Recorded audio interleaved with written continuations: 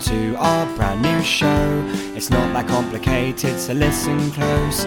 We'll go through IMDb, reviewing all of Tom Hanks' movies. Hank Spank, Hank Spank, Hank Spank, Hank Spank, Hank Spank, Hank Spank, Hank Spank. Dear Jamie, I left you alone with the UK for only about 2 months. In that time, everything seems to have gone to shit. I'm not sure what's happened, and to be honest and frank, I'm quite annoyed with this.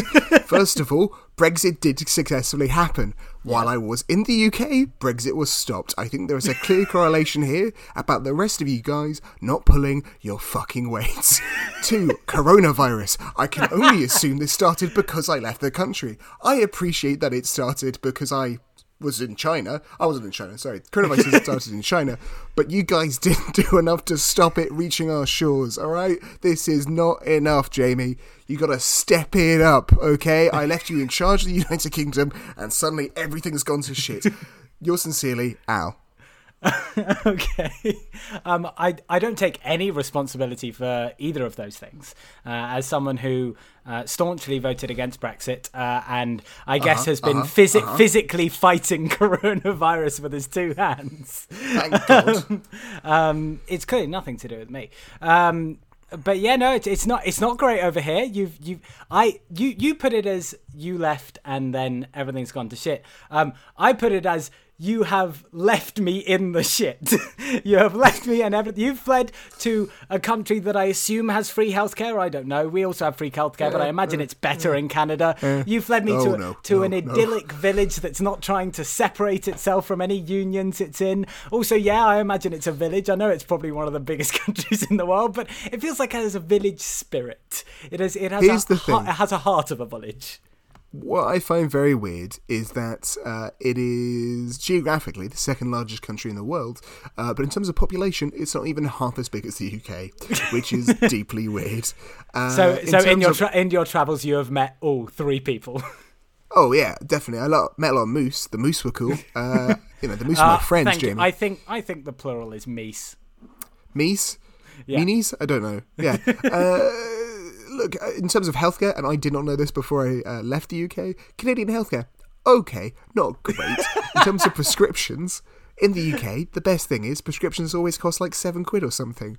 In Canada, they can be very, very, very much more expensive, which is why I refuse to go to the doctor, despite the fact that I'm running out of Ventolin inhalers, because I am cheap as fuck and still don't have a job.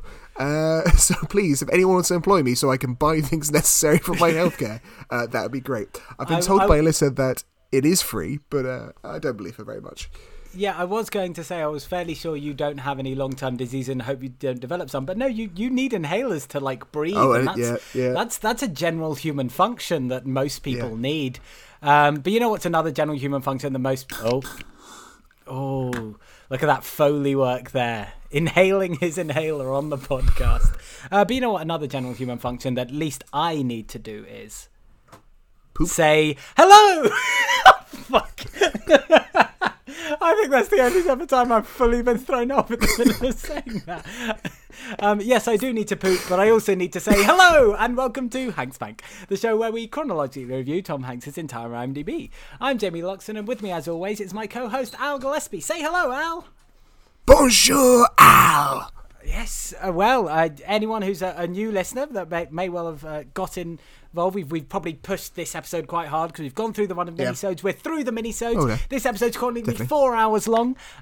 Let's explain a little bit of what's happened here. If you're a new listener, previously we did record this in the same room. So when I said with me as always, that was always correct up until now. But now across the interwaves and on the screen in front of me is my dear co-host Al, because he has moved to Canada. He has been travelling across Canada for the last 3 months. Which is why we've been releasing these minisodes. He has finally settled in Vancouver. Is that not correct? That is true. I am in Vancouver as we speak. Yeah, and so we are now continuing again as a remote podcast. But before we get into any of what this show normally is, hello, Al. Hi. Hello. We've Hi, spoken, friend. We've spoken like once in the last 3 months. We spoke... Whoa. We spoke once, and I think you'll find I sent you about 2 postcards, all right? So you got your goddamn postcards, Jamie. I don't know what you're complaining about. You did send me postcards, and... Yeah. Not to make any suppositions about either our friendship or the friendship you have with either of my flatmates. I do believe us as closer friends than my flatmates. And yet, when my flatmates received the postcard, which, you know, I'm sure it was directed to the whole flat. That's fine. I think so, yeah. I feel like they would have recognised that I might be the person who would have been most personally touched by that postcard, and neither of them fucking told me about it. Like, what? Yeah, I know. I found it like a week later, just sat on the side in our living room, and I was like, what the fuck? Al sent us a postcard. Yeah, when you read it, I'm like, no. And they were like, well, yeah, no, I left it on the side. I'm like, yeah, it's a postcard. I assumed it wasn't for me. If no one tells me post this for me, I don't just read other people's posts.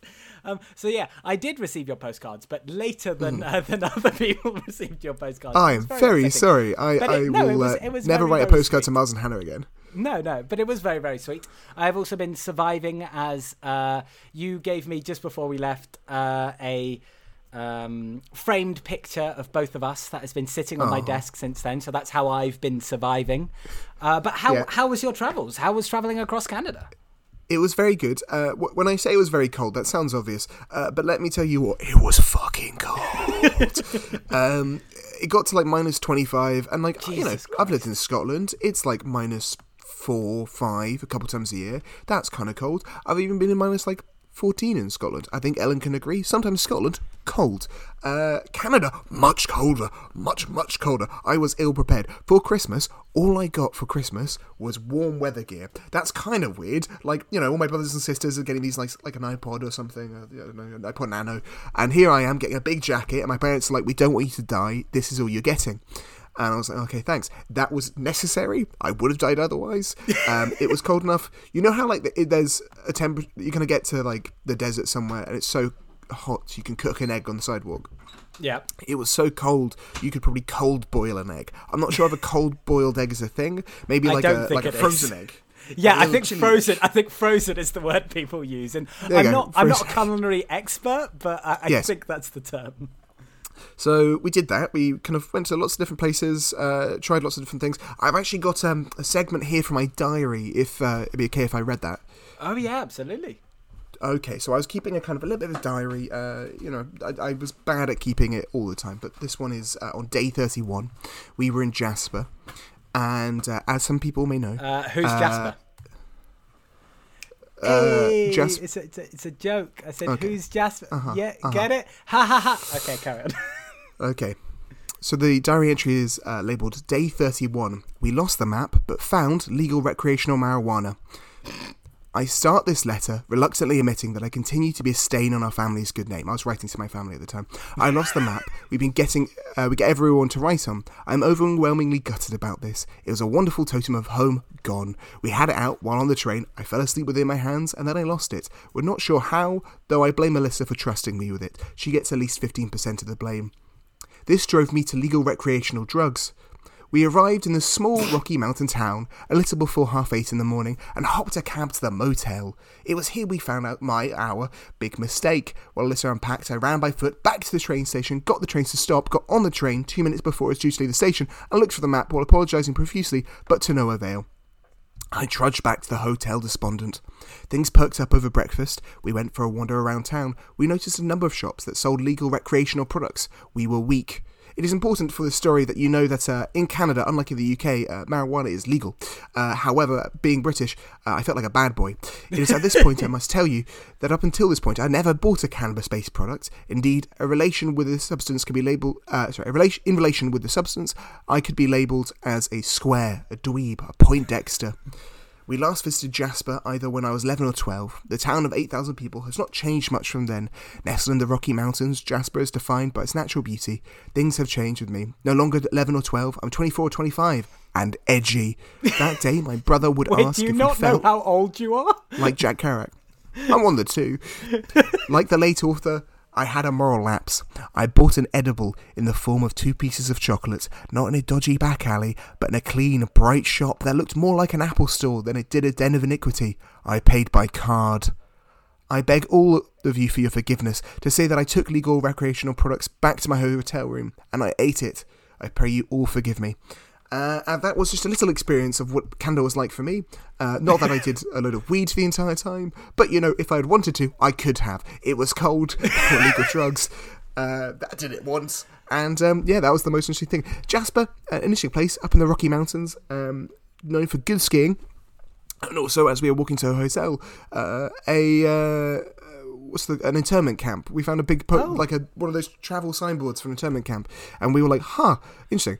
Canada, interesting country, lots of history. Interesting. I'm sure we'll hear much more about it as the weeks go on, as you learn more and more about its interesting history. Have I ever told you the story of the first time I ever smoked weed? No, what is the story of the first time you ever smoked weed?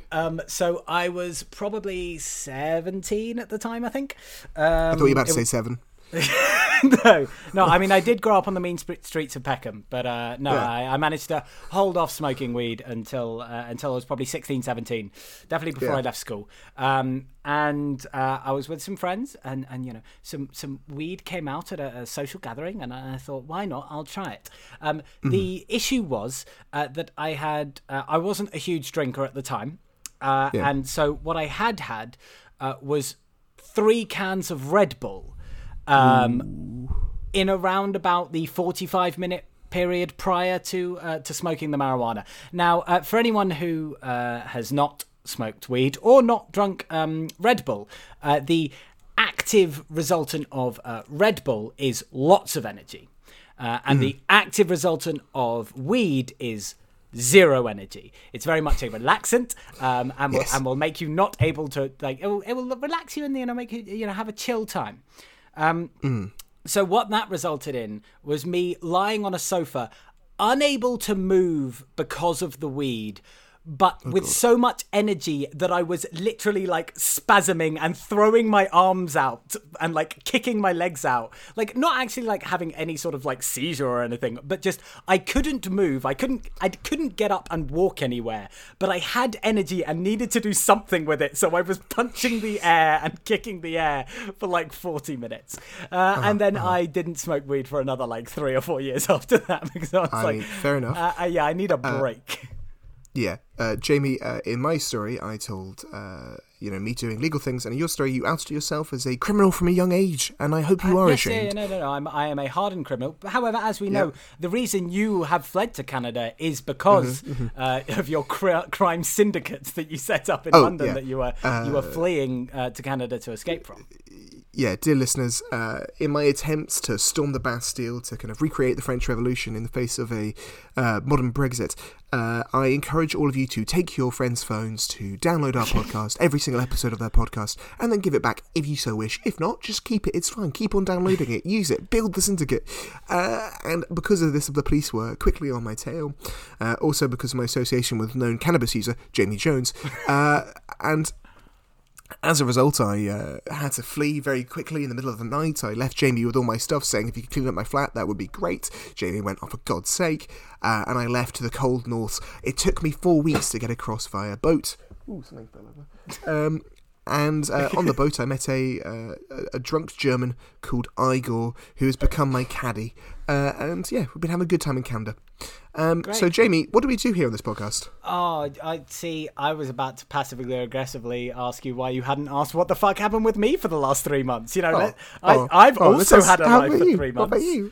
Well, that's fair. My life's been pretty good, and you know this, but our dear listeners don't know this. In fact, I don't think I've sort of vaguely alluded to it, that me and my girlfriend were long distance for quite a long while, and I say were because my girlfriend's moved to London. Isn't that exciting? She now lives in London. She got a job down here. She is sitting 6 yards from me, much like your I was going to say maligned, but that's not the word I was looking for. But much put aside girlfriend. She now knows what it feels like to be sat alone while the podcast is going on. She also knows what it's like to sit while I watch a Tom Hanks film, because we sat and watched this Tom Hanks film together for the first time, and it was so adorable. She got into London literally yesterday, and the first thing we did was watch a Tom Hanks film. I mean, that is impressive. Yeah, so I feel like she's very much regretting it. I've got to add, unfortunately, upon her misery, you're going to have to tell her that she is no longer our Scottish correspondent. As she's now in London, we are going to have to take back her press credentials, and if anyone wants to apply to be a correspondent from Scotland, they are more than welcome to write in at HanksBankPod. So, while she has been promoted in her real life to having a job, in my life she has been demoted. I mean, thank God. Yes. But yeah, so that's the main thing that's happened in my last 3 months. I thought that would be a fun thing to share on the podcast. That is a fun thing to share. That's a very fun thing to share. I'm happy for once. That's great. But what do we do on this podcast? Well, of course, we are the show that chronologically... I'm sorry, you did do such an obvious lead into this. I didn't mean to cut you off, but of course, I need to be passive-aggressive at some point on the show, otherwise it's not really Hanks Bank. So yes, we are the show that chronologically reviews Tom Hanks' entire IMDb, but of course, that's not all we do.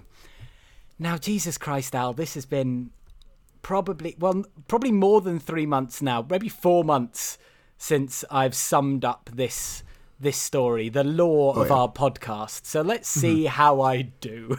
And feel free to just, if I've forgotten anything, feel free to hop in. I'll chuck it in. Will do. Yeah. So one day, two young men who used to live in the same city were pootling along near Piccadilly Circus, along a street called Regent Street, a street that one of us claims has never heard of, and we saw a trampoline. And we were thinking we were bouncy boys. We were boys that wanted to bounce, and so we got on the trampoline and we bounced, and we said bounce, bounce, and everyone around us, that we drew a crowd. They were saying bounce, bounce, and then as we were held in suspended animation.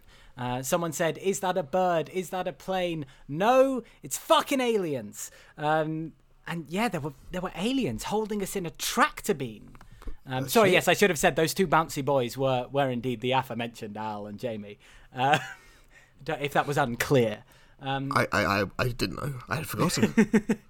So long ago. It was. This was around October 2018, I think. And so we were held in suspended animation by a tractor beam, and we were drawn up to this alien spaceship. Yeah. And this alien spaceship, we were greeted by a bunch of aliens. We saw a bunch of little baby aliens running past that looked like baby Yodas, of course. And they started speaking to you, because I did not understand. This was pure gibberish language to me, but you understood, because they were speaking Swahili, a language which I do not speak, but that you have spoken since birth. And they explained to you that they come from I almost forgot this whole section. I was about to skip a whole section of this. They were from the United States of Space. Very importantly from the United States of Space, an interspatial conglomerate, a union of planets that oversaw the running of the galaxy. And recently, a planet called Flomatron 8 started a process called Flexit. Now, that process has actually, since we last recorded, ended. But it's not really ended, but they've they keep on saying it's ended, but it's very much not ended. Like, it's very clearly not ended, but everyone's celebrating like it has ended, but it's very much not ended. But yeah, they've started the process of Flexit to leave the United States of Space. And they did that, of course, by voting to leave. And they voted by all of them getting in a circle. Yeah. And they wanted to vote to either leave the United States of Space or remain in the United States of Space. Yes. And they did that by either saying bounce or bing. Of course, this is how referenda are held in the planet of Flomatron 8. They either say bounce or bing. Bounce to mean leave, bing to remain, of course. So they all got together and they said bounce. And so they bounced. And they officially announced this by triggering Article... 66, I think. I think triggering Article 66. And the small boy, bitch boy leader, Travid Tramman, made an official announcement. He got up and said he said, "We out bitches," and flexed his guns, and that triggered Article 66, starting the process of Flexit. So, of course, these aliens, they were all explaining that to you, and then they said, so we're looking for planets to replace Flomatron 8 in the United States of space, and we're looking to see if Earth can prove its worth. And so you explained this all to me. Yeah. And then you said it to them like, oh, hey, he doesn't understand. Mm-hmm. So they threw me a pin. Mm-hmm. A little pin, and I very boldly stabbed that straight into my ear, and it was actually turned out to be a translation chip. I was actually just trying to, hurt myself, but it turned out to be a translation chip, and I was suddenly able to understand Swahili. And so from there, we sort of looked at each other, and we immediately knew what we had to do. We had to show to them our greatest human. Mm-hmm. And we said, we're going to show you our greatest human. They said, oh, fantastic. Who's that? We looked at each other in the eyes. We stared. I sort of leaned in for a kiss. You pulled away. I was like, oh, no, that's not what we're doing. And then we both said at the same time, Tom Hanks. Mm-hmm. Now, I think that's the second or third time I very clearly set up for you to say it at the same time. Sorry. Try again. No. It'll happen naturally one time. And so we both said Tom Hanks. And they said, oh, great, cool. Let's... Like, what is it? What's he doing? So, well, he's an actor. And they said, great. So we sit down and watch some of his movies. And we said, we were having a quick skim through his IMDb, and we're like, oh, some of these look like they're kind of shit. Give us a hot sec. What we're going to do, we're going to go away. We're going to call a podcast. Don't worry, we'll explain what a podcast is, whatever.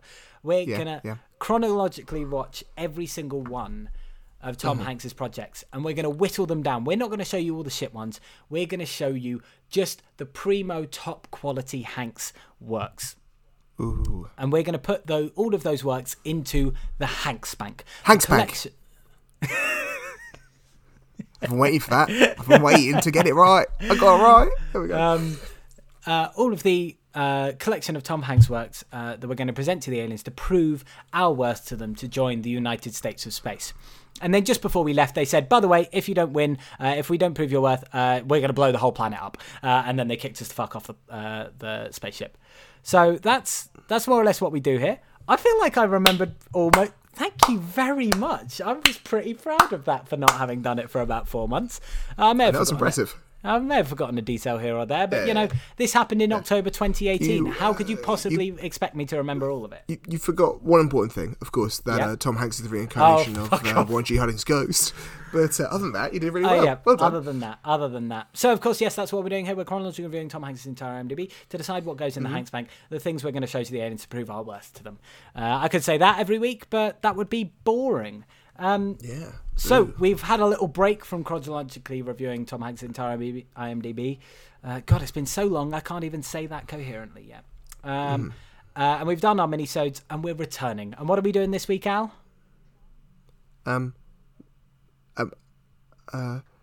Wait. What? I got it. Road Expedition. Yes, I really do hope you have it, because if you haven't watched it, then we're going to be in trouble. I've definitely watched it. Wink. Okay, so, of course, we are now looking at 23 minutes into this podcast, and we haven't even got into historical or show context. I might not have been lying when I said this is going to be a 4-hour podcast. Of course, before we review the film each week, we do our historical context and we do our show context. We normally flip-flop between these, but it's been bloody ages and neither of us could remember whose is whose. So I'm doing historical context this week, but I am not doing historical context this week, because this week we have a special guest writer of our historical context. What? I know. I thought I'd take advantage of my dear girlfriend's goodwill, and her being here in London. She is a much smarter woman than I am, and so I'm taking advantage of both her research skills and her intelligence, and she has written historical context this week. I have not even looked at this yet, so I am reading this for the first time. Blind. Just the same that you are hearing it for the first time. Can I confirm Yep. You outsourced your work to your girlfriend for free labour. Right, cool. Yes, that's exactly what's happened. And she is in the room right now reading a book, but very much side-eyeing me as I'm about to read her historical context. So, this might be our first live breakup on the podcast. Who knows? Let's find out. So, this film came out in 2002. But we have two films coming out in 2002. He has Road to Perdition and then Catch Me If You Can, our episode next week. So we are doing as always, I'm doing the first half of 2002, January to June. So in the new year, the euro is introduced across the Eurozone. I do have a helpful note here in brackets, which is except from in the UK, obviously, just in case I'd apparently forgotten that the euro has not been introduced in the UK. So thank you very much for that little note. On February 6th, the Queen celebrates her Golden Jubilee. Jamie's girlfriend Ellen turns up to her Brownies Jubilee Queen and Princesses party dressed as Snow White, as do a dozen other girls. Did you go dressed? One, not the not dressed as Snow White, and definitely not to a Brownies one. But I definitely remember going to. We're beginning to enter kind of the realm of history which I remember, and I remember as a kid I was in Jersey at the time, small island in the Channel Islands. And we had a Golden Jubilee party. I had to learn God Save the Queen for the first time. I refused to sing it on moral principle, even at that age. And we had a big, what do you call it? Street party type thing, but in a field somewhere, because it was a small island. Nice. Did you also remember having a lot of fun climbing trees with her best friend Justine that day? Shit, yeah. This is kind of suspicious.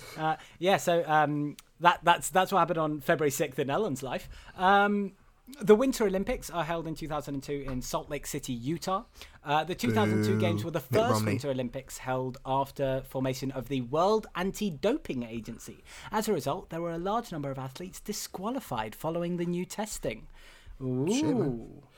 Also, Mitt Romney. Oh, is he also from Salt Lake City? No, he ran the Olympics. Oh, he ran the Olympics? I thought you were about to say he ran in the Olympics. I was like, what the fuck? No. Interesting. April 9th of 2002, there is the funeral of Queen Elizabeth, the Queen Mother, which takes place at the Westminster Abbey in London. The Queen Mother spent much of her childhood at Glamis Castle near Dundee. Jamie's girlfriend went there on her primary 3 school trip. I'm starting to see a theme of this historical context. Interesting. In May of 2002, the Las Ketchup dance craze peaks in Spain, according to Google searches apparently. But it doesn't catch on elsewhere properly until the end of the year. It was the first single Jamie's girlfriend Ellen ever owned, having received it in her Christmas stocking. Do you have any clue what the Las Ketchup dance craze is? Here's the thing. I think I had the single for it as well, and I think if someone were to sing a little bit of it for us, that would be great. Well, I'm looking over. Would my dear girlfriend standing up there be able to sing the Las Ketchup song for us? She can say no. No, it's in Spanish. Okay, there you go. No, but I'm told it's this dance here. I'm doing it for you, Al. It's where people is it the I sing it yes, it's that one. Yes, it's that one. What's that got to do with ketchup? All right, Jamie, you speak Spanish. Figure this out for next week. All right. Well, I'm going to tell you that the Las Ketchup means the ketchup, and in fact, the fact that. Yeah, but there you go. I did know what that was. Hey, exciting. May 6th, Elon Musk founds... I believe what should be written here is founds.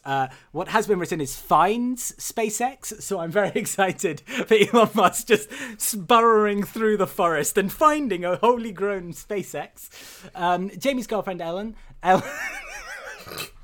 Jamie's girlfriend Ellen's name sounds a little like Elon, but she is much nicer than Elon Musk. Oh, right. There's much of a theme going on here. May 15th, Jamie's girlfriend Ellen turns 6. She has her 6th birthday party at Coco at Clown's soft play area in Dundee. Her whole class is invited, even the boys. well played. Moving on to May 31st to June 30th, the 2002 FIFA World Cup in South Korea and Japan is held, which is ultimately won by Brazil. Jamie's girlfriend likes collecting panini stickers around the World Cup, though she has no personal investment in football otherwise. Did you ever... You know what panini stickers are, don't you? Are they like Yu-Gi-Oh cards? But sort of. But you remember the sticker books that you would get, and you would collect them for each team, and then you stick them in the book, and then you tried to collect the whole every player at the World Cup. I understand conceptually. Do you genuinely? Was that never a thing for you? Those things were huge. Not only for me. I was more into kind of like I said, Pokemon cards, Yu-Gi-Oh cards. There was a while where they were like Harry Potter cards. I collected those too. But no, not really football stickers. I don't really trust a sticker that's named after a form of bread. You know, I think that's just dumb. Okay, so I'm going to read the next one, and I very much want to say, I am reading what my girlfriend has written. Sure. Verbatim. I am not... Okay. There is no improvising. There's no editorializing? No. Sure, okay. June 6th, an object with an estimated diameter of 10 metres, almost as big as Jamie's girlfriend's arse, is detonated over the Mediterranean. Open brackets, I don't know how to spell it. 2 English degrees, and I don't know how to spell it. C. Arse? Had it right. Again, no, she knows how to spell arse. It's the word Mediterranean she can't spell, you fuck. Okay.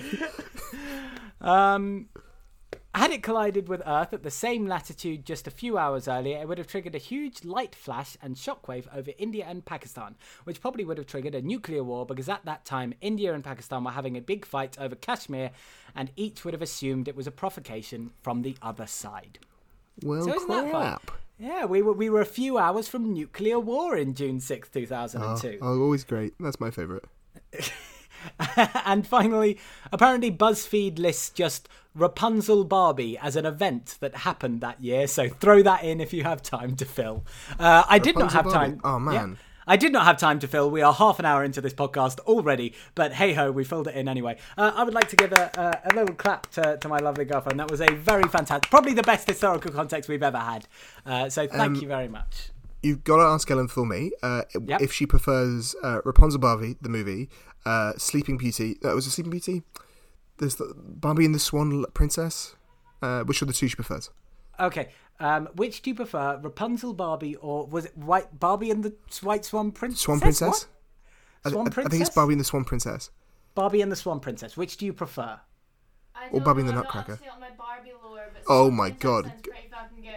Okay, if anyone didn't hear, she said she's not up to date on her Barbie lore, but Swan Princess is pretty fucking good. Alright, decent. This is a family podcast, Ellen. If you could try not to swear, that's really rude. Anyway, that's my historical context. What have you got for me? What can you tell me about this lovely film, Road to Perdition?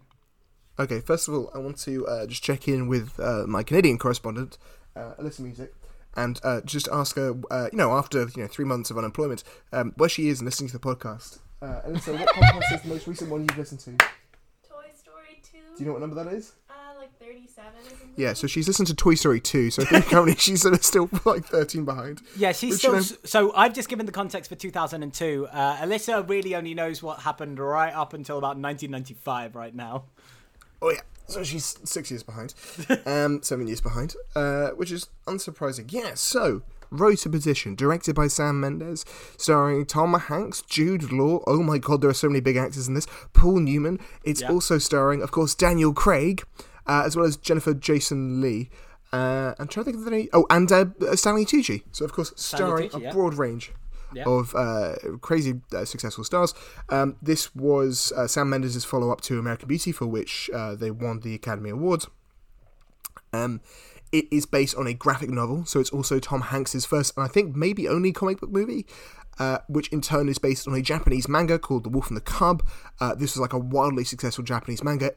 I think effectively the comic book follows the manga, like, not necessarily beat for beat, but like story-wise, as the manga is about a man who is an executioner for a shogun, whose family, who I think he kind of ends up having to become assassin and taking his 3-year-old son around.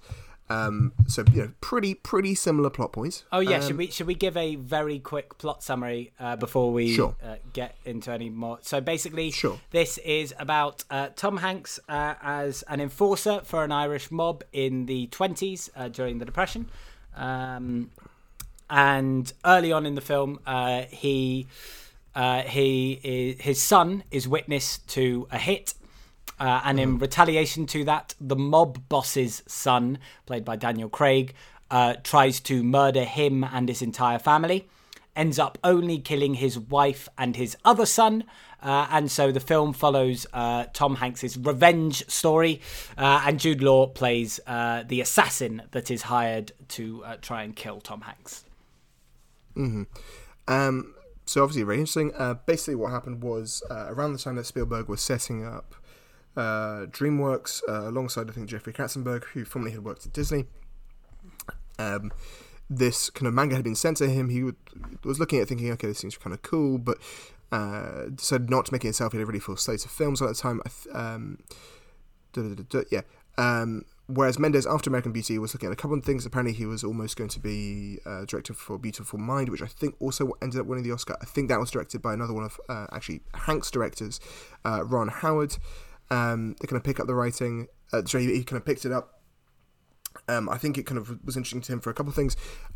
One, mainly for its kind of visual sense. The film is quite light on dialogue all the way through, and instead Mendes wanted to tell the story in a largely a kind of visual way. So kind of creating, what he does, create quite a complex narrative through a fairly simplistic imagery, not imagery, but the linguistically simplistic, but deep in terms of imagery.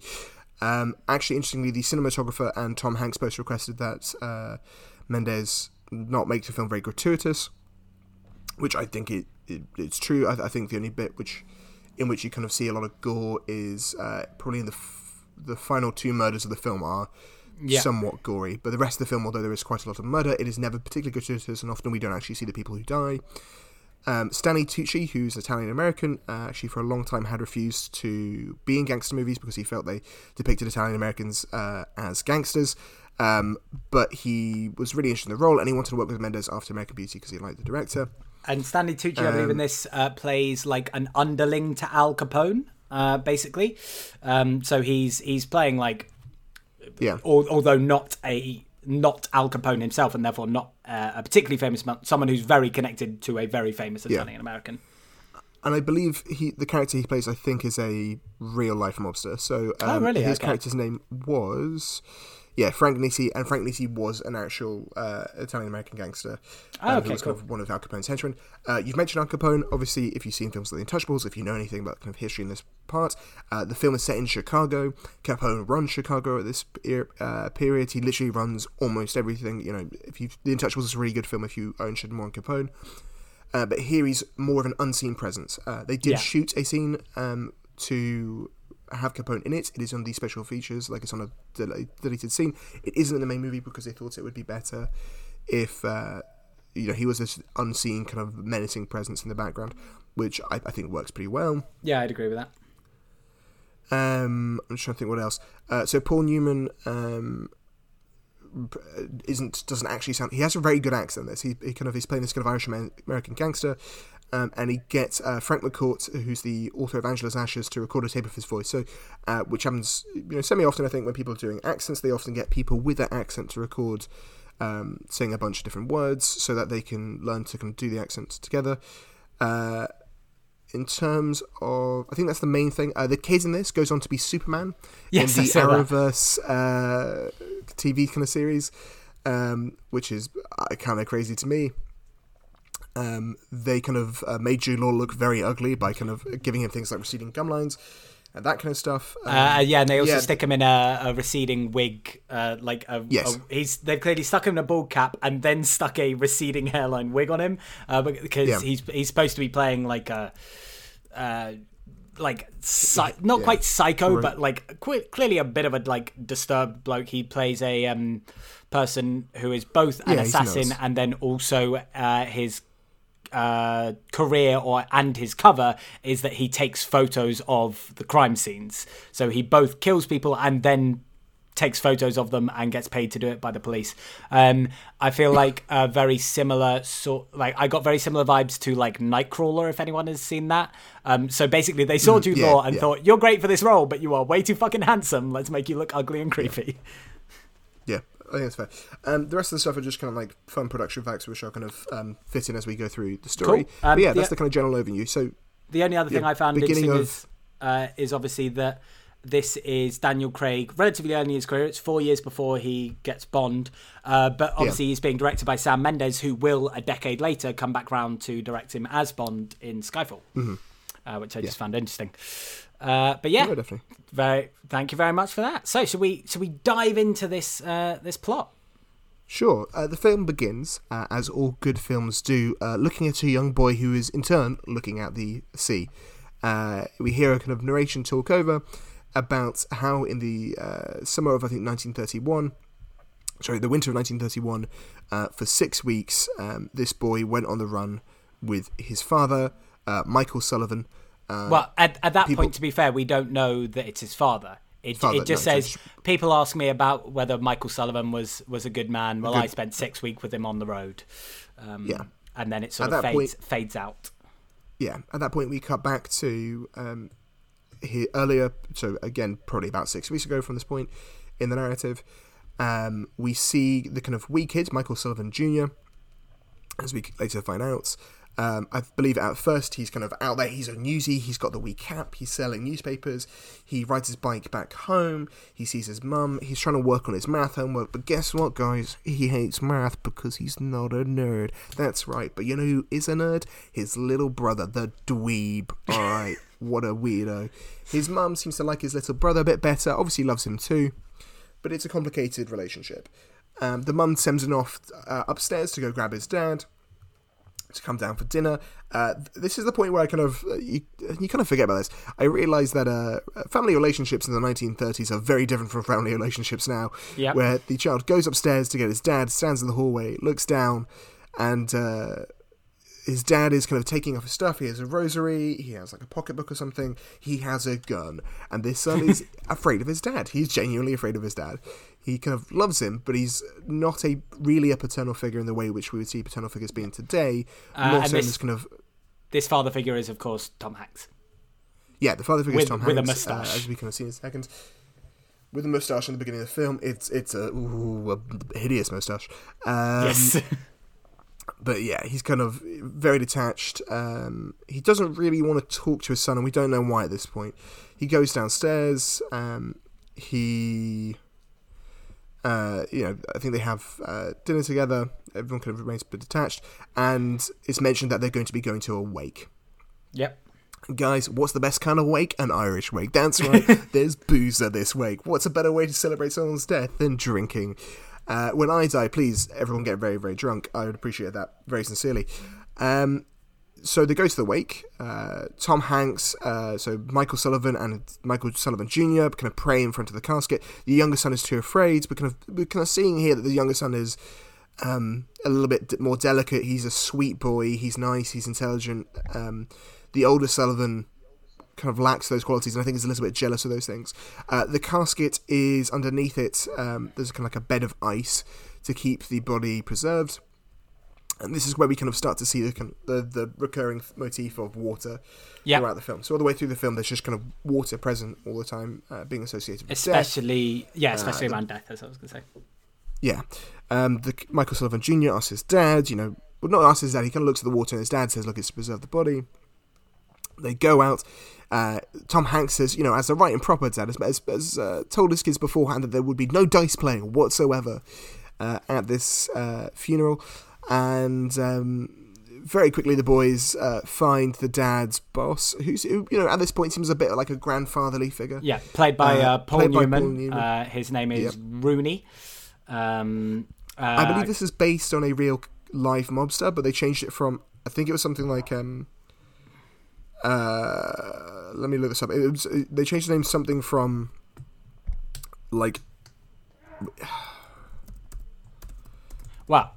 Yeah, so while you're looking that up, so basically, this is played by Paul Newman, and he's clearly the grandfather sort of figure in this place, but not actually father. Clearly a father figure to Tom Hanks and a grandfather figure to the kids, but while not being biologically related. So you sort of get the idea.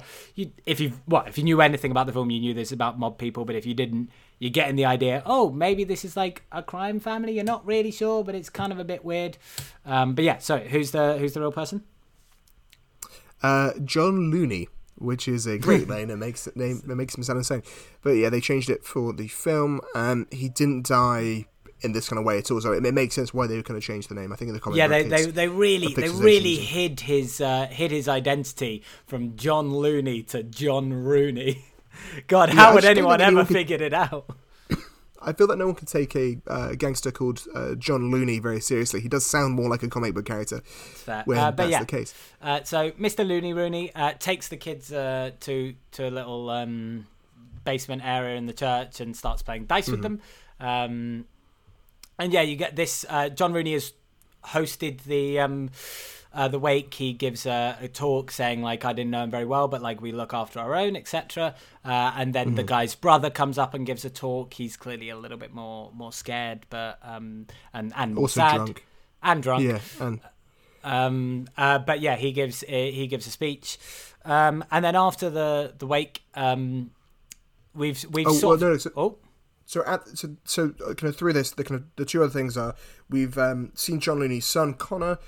Connor's a bit of a creep. At some point when they're playing dice, John says, "Oh, go and get my jacket. You've won. I'll pay you whatever, the $1 or something."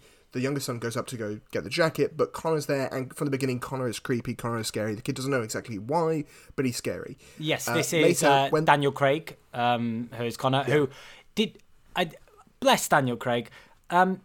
Looks exactly the same now as he did then, which, bless him, is both a compliment to him now and also an insult to him then. The man has looked 40 since he was 15.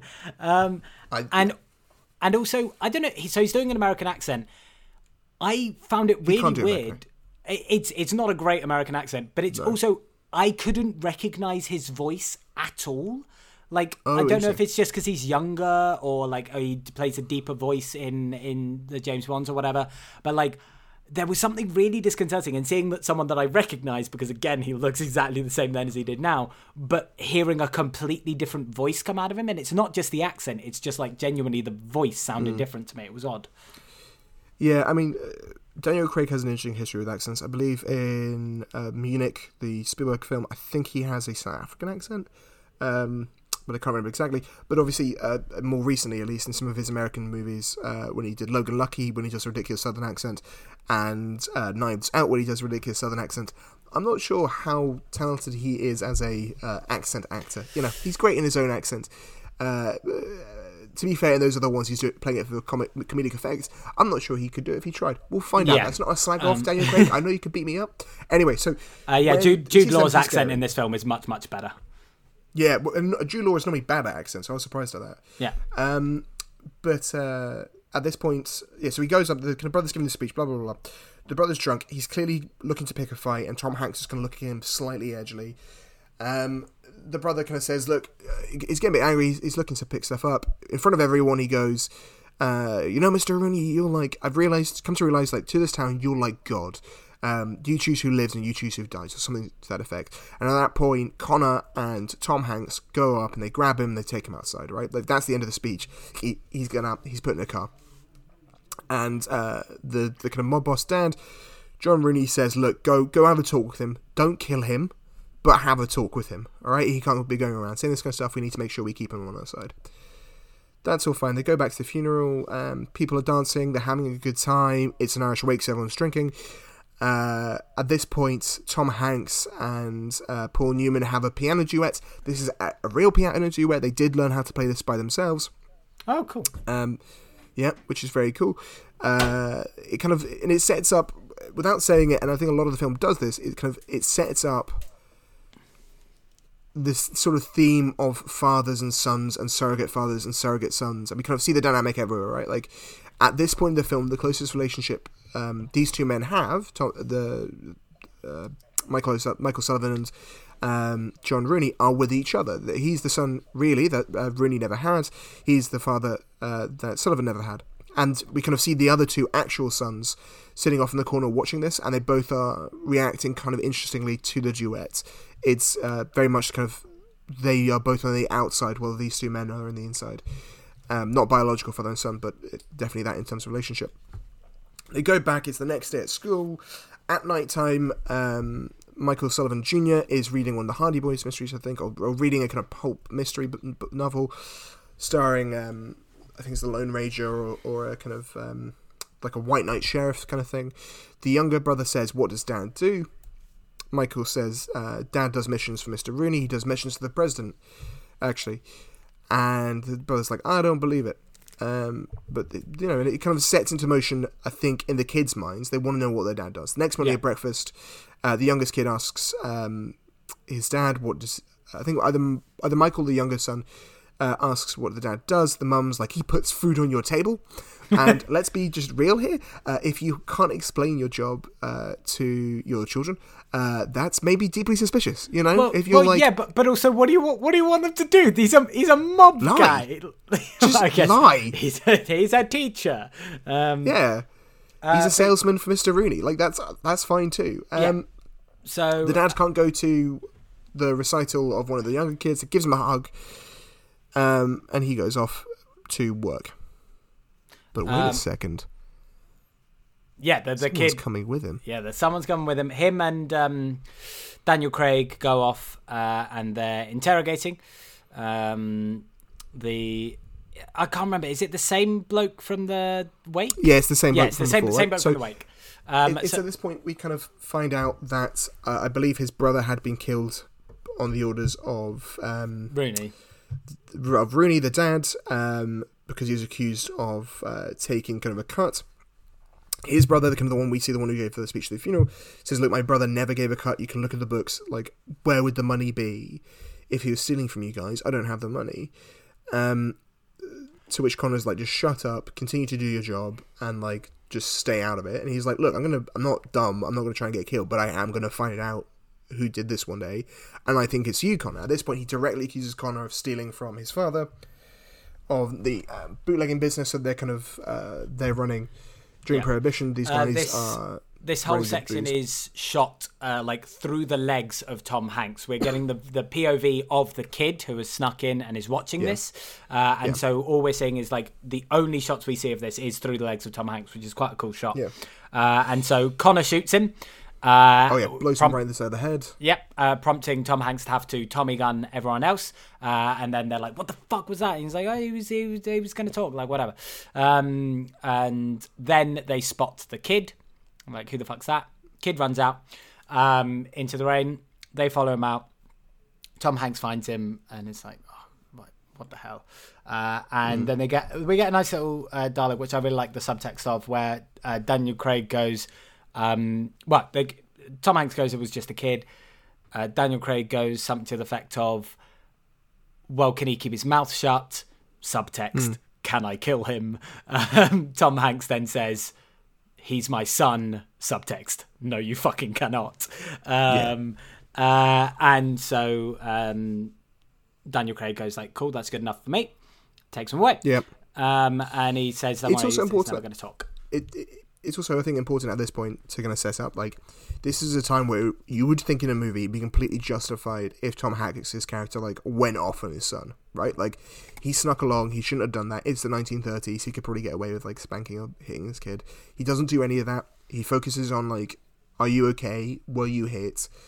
You need to never tell anyone about this. But he's not, at this point, a bad father. Clearly, and we kind of, this is that dichotomy which is set up. I think someone described it as, actually I think Mendes has described it as, he's a kind of guy who, maybe Hanks, for the whole of his life, has lived this dichotomy where he's been able to be a decent father and a good husband, and this awful, violent murderer person. And he kind of has lied to himself every day up until now that these two things don't have to meet, and he doesn't have to be a bad person, or he isn't a bad person as long if he's a good person at home, and they're kind of separate entities, where on this day, that is over. Like, his personal life and his work life have intersected. His child has seen him murder people, and that is traumatizing everything. They go back home, he drops him off, he tells his wife, because his son starts acting out, that his son ran along, it came alongside him, and that's because his son starts being a bit of a dick, refuses to put his plate in the sink. I don't know why, because he's a bit of a knob. Outside is the next morning, Mr. Rooney has showed up, the guy who played dice with earlier, the kind of mob boss, and he kind of, again, largely through subtext, is like, a man of honor keeps his word, gives him a silver dollar, the kid goes off to school. He says to the kid, "You shut the fuck up, I know what you did, and you know I can murder people." Yeah. I think the night before, just as they get back into the house, Tom Hanks and the child have a conversation where the child says, "Does Mum know?" And Tom Hanks, and it's a really good bit of dialogue I like, where Tom Hanks says, "Your mum knows that Mr. Rooney gave me a job when I didn't have one, and he put a house overhead and he put food on our table, and your mum knows that." Which I quite like, because all the way through, I think the wife suspects that her husband is a gangster, like she probably knows outright, but it's never specifically articulated. No. So then the kid goes to school, gets in a fight at school. Yes, he's being a classic kid who's going through some trauma, so he's acting out. We see on the other side, Tom Hanks has gone to a meeting with all the mob bosses. They tried to get Daniel Craig to apologise. He's being pissy. He's like, "Oh, I would like to apologise." And then Rooney's like, "Sorry, what the fuck did you just say, you little bitch?" And he's like, "I apologise." And it's clear that, this kid, this isn't the first time that Daniel Craig has acted outside of what he was ordered to do. He's a prissy little bitch. He makes a joke about it. It's kind of terrible. Yeah, and so then they just do general mob bossery business. There's someone who owes his debts. And Tom Hanks is like, cool. Tom Hanks is not sat at the table. He's very much an enforcer. He is not part of the conversation. And so he's like, cool, just send me wherever you need to send me. Tom Hanks then goes and he pulls up later that day, pulls up outside the house, and Daniel Craig comes, gives him a note, says, "Go, give this to the bloke at the strip club," or whatever it is. He goes over to the strip club. He's clearly an experienced guy, so he pulls up and is sort of trying to be intimidating to the bouncer. The bouncer is like, "Oh, hey, hello, yeah, okay." And then Tom Hanks is like, "Do you want to frisk me?" And then he's like, "Should I?" And he's like, "Yeah, you probably should." And then has him frisk him, takes one gun out, and then he goes, "That's the only one." Tom Hanks is clearly the man in control here. He's done this loads of times. He goes through the club. The bouncer is trying to finagle a job with Rooney. And he's like, he's clearly Rooney is a well-known guy, right? This is the little we get of it. I think by the sounds of it, in the comic, it's much more explicit. In the comic, his character is known as the Angel of Death. They sort of downplay that here. But he is known as being he's a man to fear and a man to respect. And that's very different from how we've seen him at home. He kind of makes it way through the strip club. Apparently it's lit to look like the Seven Circles of Hell. I didn't notice that, but that's cool. Cool. Nonetheless. They're going to get into the boss's office, and the boss allegedly owes a debt to Rooney. Yep. So Michael has been told. Yep. Michael then gives him a letter. Well, he hides a gun underneath a book on the table. The guy who owns the club. Michael hands him a letter. He's high. Yeah, and then they're eyeing each other up. They're looking at the gun, and then Michael quickly sprints, grabs the gun as the other guy reaches for it, shoots him, shoots the bouncer. He checks the letter, and it says, "Kill Sullivan, and all your debts are paid." And I tell you what, not that I wasn't engaged, but I definitely wasn't hugely engaged in this film up until this point. And then when that came up, both me and Ellen were like, "Oh shit!" That was a real big, that's a really cool twist early on. Yeah, it's definitely the point in the film where it starts kicking into gear, where it's set up all these characters, set up the relationships, and then it's like, all right, now here's plots. Yeah. At this point, he is then terrified. I think he says his wife's name or something along those lines. He heads the fuck out back home. Right? He's traveling as fast as he can to get back home. At the same time, there are a couple things happening. Daniel Craig's character has kind of gone into Hanks's home. He's gone upstairs. He goes into the bathroom. He sees Hanks's wife, Jennifer Jason Leigh. He sees Hanks's child, but because he doesn't, and they set this up early and they do it really well, he can't really tell the children apart. He shoots them both, kills them both. But this is the other younger brother because it's been set. Yeah. Because the other son has been in detention, right? So it's been set up that one, he can't tell the two kids apart, and because of the fight, the other kid's been in detention. So the other kid starts running his bike back. He comes in, he sees the 2 shots from ahead. Again, like I said earlier, there's not very gratuitous. We do not see them be murdered. We see the shots from outside largely. He kind of goes up to the front door. Actually, Daniel Craig comes up to the front door. And the young kid thinks, oh no, he's seen me. But instead, because Daniel Craig is meant to be kind of vain and very narcissistic, he's actually just checking out his reflection after taking his balaclava off, which is weird. Young kid flees. Yeah. Daniel Craig leaves, thinks he's murdered the guy, thinks that Tom Hanks has been killed. That should be all be fine. He left the younger son alive, but what's the problem there? He leaves. Tom Hanks... Yeah, Tom the Hanks kid goes back. in, sorry. Yeah, he sees that his son is sitting at the table. He goes upstairs. We hear quietly, off-screen, Tom Hanks scream in anguish at seeing the murdered bodies of his wife and youngest son. Yep. So, Al, we are an hour into this podcast and I think 3 minutes into the plot. So let's try and rush through the rest of this. Quicker, I think. Yeah. This is the 2 inciting incidents basically. Yeah. The kids witnessing the murder and then the murder of the wife and child. Tom Hanks grabs his son, says like, "We don't live here anymore. This is just an empty house," and then they flee. This is when Tom Hanks goes and meets Stanley Tucci. No, it's not. This is so. First, there's a couple things here. I'll do them quickly. One, he goes to see like a consigliere, like a kind of intermediary person, right? He kind of climbs up. He leaves his car, and there's a great piece of dialogue here. But he leaves his kid in the car, and he says, "Oh yes." The kid's like, "Don't go," and he's like, "No, I gotta go. Here's a gun. There's 6 bullets." And the kid's like, I don't go. And he's like, "Look, if I don't come back in 30 minutes, you go to First Methodist Church and you see Father Michael. You do not go to see Father John." Right, you do not go see Father John, you go see Father Michael, which I just love as a bit of world building there of which priests are okay to talk to. He goes upstairs, he sees this guy. The guy's like, "Here's 25 grand. I know you're alive. Look, clearly this is not John Rooney. This is just Connor. Take the 25 grand. You have family in Ireland. You've got friends in Ireland. Take 25 grand. There's more money if you want it. Take your youngest son and go." And he goes, "Well, my youngest son is dead." And the guy goes, "Ah, crap." He goes, "Look, don't shoot me. I'm just the messenger."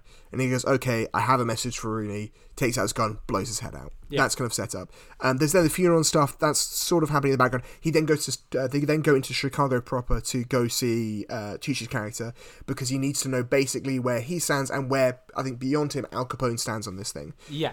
This guy explicitly works for Al Capone. I think Rooney, while in allegiance with the guy because he doesn't want to run against him, is not necessarily in the same gang.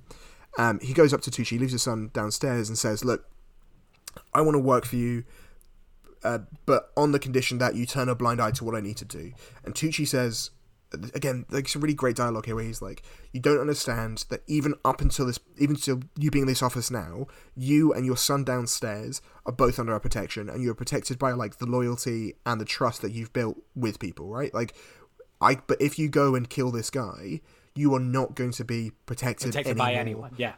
Yeah, right. Like you will destroy that loyalty, you destroy that trust. We can't protect you, and realistically, they're going to come for you. And he's like, "Look, I'd love for you to come work for us, but not under these circumstances." And the guy goes, "Look, I got to do what I got to do." He leaves. Tucci goes next door, and next door is Paul Newman and Daniel Craig. They've been listening to the entire thing. Tucci tries to persuade them to hire a hitman. The hitman's like, they go, "Oh, I don't really, do we have to?" He's like, "Yeah, what would you do if there's anyone else?"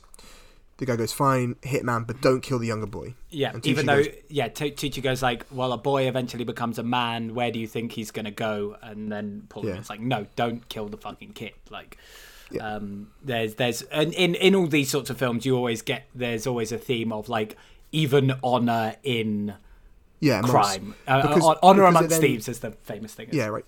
Because it sets up, because it allows you to see amongst all these characters who are evil, who's the most evil, right? Yeah. Who are the people most willing to break those rules? The fact that Connor killed a child and killed an innocent wife, sets up that he's worse in this than his father is. Or than, Tom Hanks is. Yeah, we should be clear that there is a scene that makes it very clear that this was Daniel Craig's character acting rogue. He was not acting under the orders of his father. Yeah. There's an argument between him and his father. His father being like, "Why the fuck did you do that?" And he was like, "Hey, he was going to talk." His father, John Rooney is not happy with this decision. Yeah. Apparently it wasn't originally in the script, but it's a scene which they kind of created in rehearsal where, like, the father, like, starts, like, he gets the phone call saying, this guy's dead, Tom Hanks is coming to kill you all. And he hits his son. He starts beating his son up, and then he starts hugging his son. And this is, again, we're kind of setting up how different a father he is from Tom Hanks. But Tom Hanks' father as a father is very remote and detached, and he's not articulating his feelings, whereas Paul Newman is aggressive, and he's pure emotion rather than the kind of reserved beast that Hanks is. Anyway, so they're on the run. They're on the run. They hire they hire Jude Law. We get ugly ass Jude Law. We're introduced to him. He is we introduce him by him. He is photographing a crime scene. It turns out the dude isn't dead yet, and so he gets everyone to leave the crime scene while he photographs. The dude isn't dead yet, so he covers his mouth, the implication being that he killed this man and then has come back to be the guy to take photos of him. He takes a call from Stanley Tucci and is like, "Cool, here's my rate. What do you want me to do?"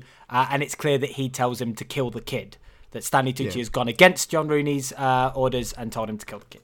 Yeah, it's also gross because there's this very quickly. The line is for his raises, like, it's $1,600, and I keep the money from the photographs, which kind of sets up that as this kind of serial killer, like, he enjoys the photography aspect of it, and also really profits of it. Yeah. So the way they are escaping, they're traveling, and Tom Hanks has stopped off at a motel. He's calling in to the wake of his wife and child. He chats to his sister there, who he's planning to go to. He's planning to flee to her house.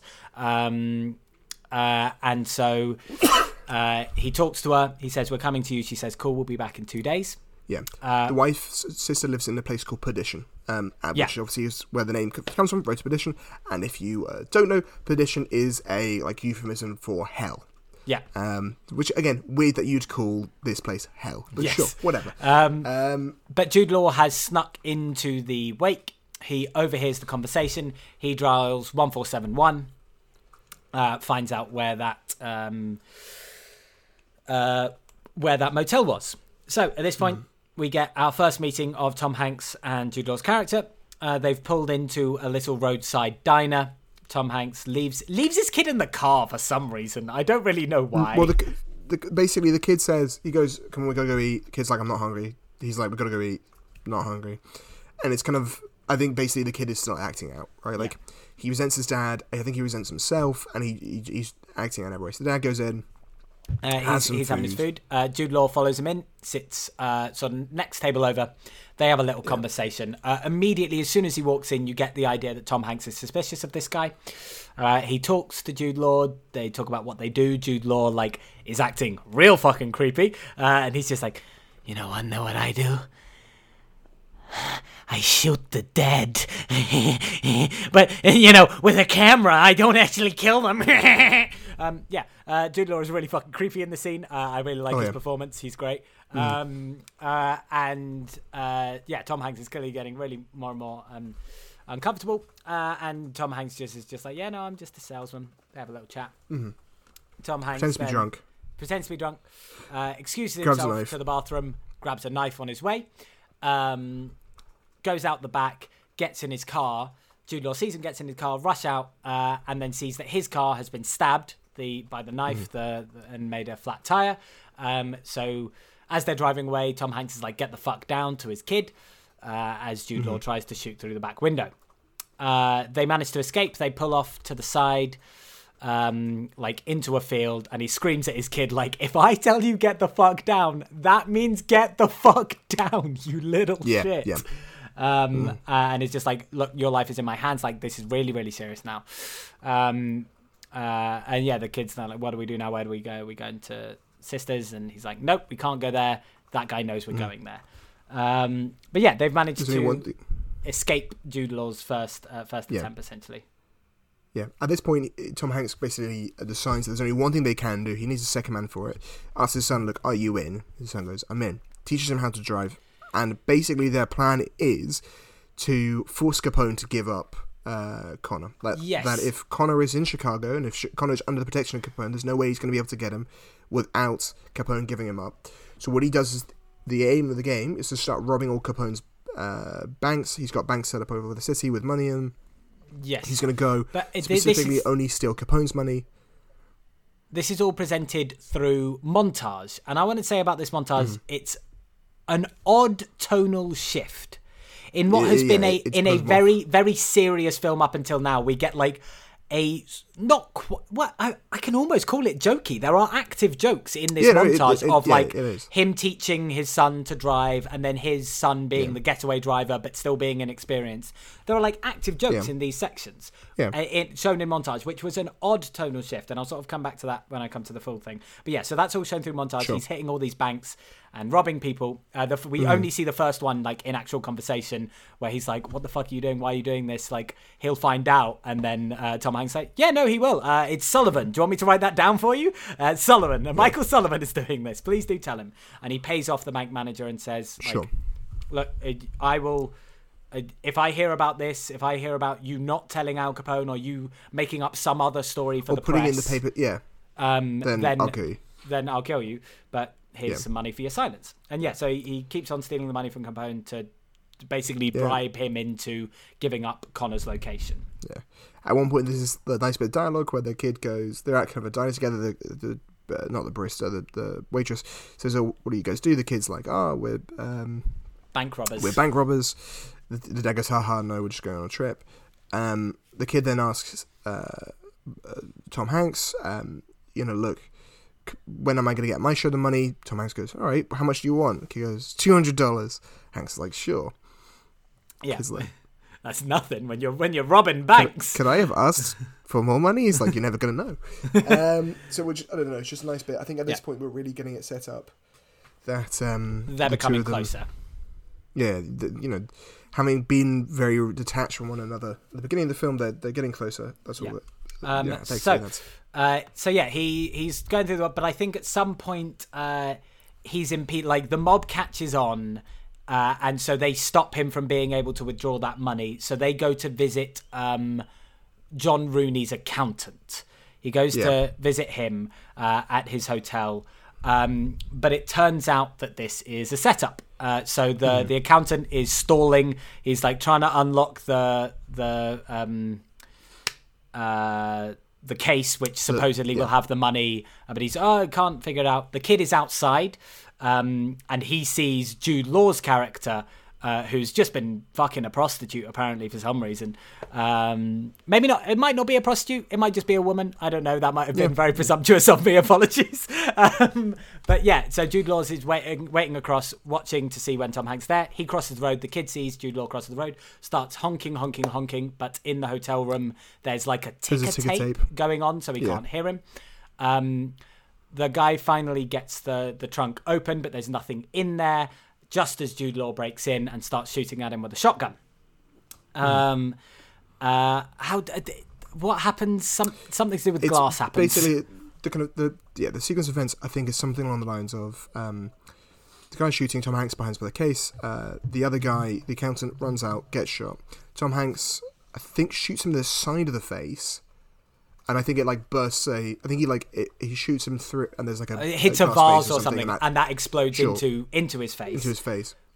So Tom Hanks goes out, finds a suitcase with the actual documents in it, grabs that, goes downstairs, gets into this car with his son. They're starting to drive away, and from the window, Hanks gets shot on the shoulder by I think he's called Maguire.